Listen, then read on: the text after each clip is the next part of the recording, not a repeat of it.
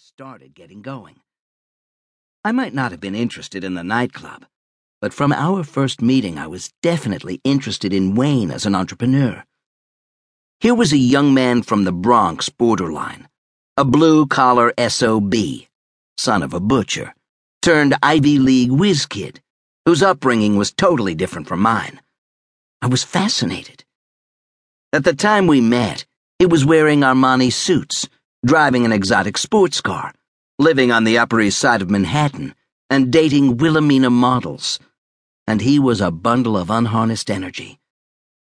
From my perspective, it looked like his life was already pretty darn good. Even then, Wayne had great ambition, vision, and chutzpah. He aimed for the sky.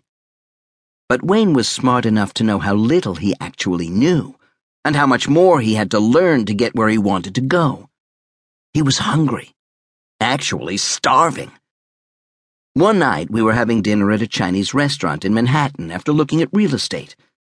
Wayne looked across the table and confessed, "Doug, I know you're from a tiny, one-horse, no-stoplight Nebraska farm town. You've clearly done well for yourself. Well, I'm an SOB, son of a butcher, struggling to achieve some mighty big goals. I need your help to move to the next level. I think meeting you was fate. What advice do you have that can help me become a real success?" I hesitated for a minute, considering.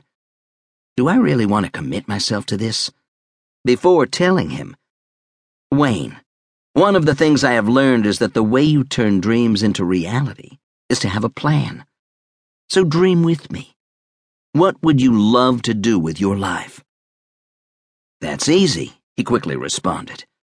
"I love sports and have a gift for betting on sporting events and beating the odds. I also have a gift for gab and was born to be on television.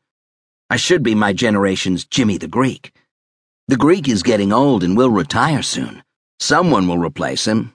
Why not me?"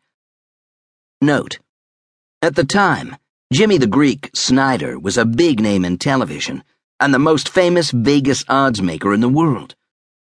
But Wayne didn't stop there. "After I become a media star and the king of Vegas, I want to go into politics." I'll admit my jaw dropped a little. First, if guys with my background don't buy nightclubs, we also don't tend to dream about becoming media celebrities and Vegas odds makers either. And then, there was an idea I had never heard of: mixing gambling and politics. This kid's dream was crazy. But I'd come this far, and if that was this brash young man's dream, then my job was to help him make it come true. And as I had just told him, step one is a plan. As in all great entrepreneurial stories, we sketched out that plan on the back of a napkin, right there in that Chinese restaurant. My first son had just been born, and I was taking the year off playing Mr. Mom. The plan we came up with was that we would write a press release and blast it out to get the media's attention.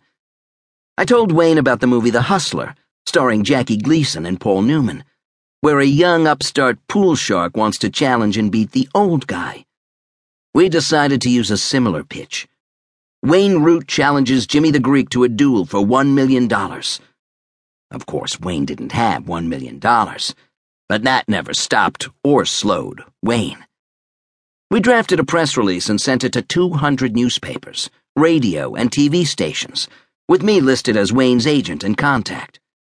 Actually, I should say I helped draft the news release, and Wayne did all the work of finding the addresses and sending it out. I wrote the newsy part of the press release. Wayne wrote the part with the brash challenge. As a quick aside, over the years, as a person known to be an entrepreneur and willing mentor, I've gladly met with dozens of people looking to start their own business. They invariably come seeking advice. Unfortunately, what they are really seeking is someone to do the work for them. That wasn't Wayne. Not by a long shot. What has made Wayne so wonderful to mentor and partner with over the years is that a few days after asking my advice, he'd always come back with, "Okay, I did all that, now what?" He absorbed ideas and wisdom like a sponge and always wanted more. I must admit I gave our plan little chance for success.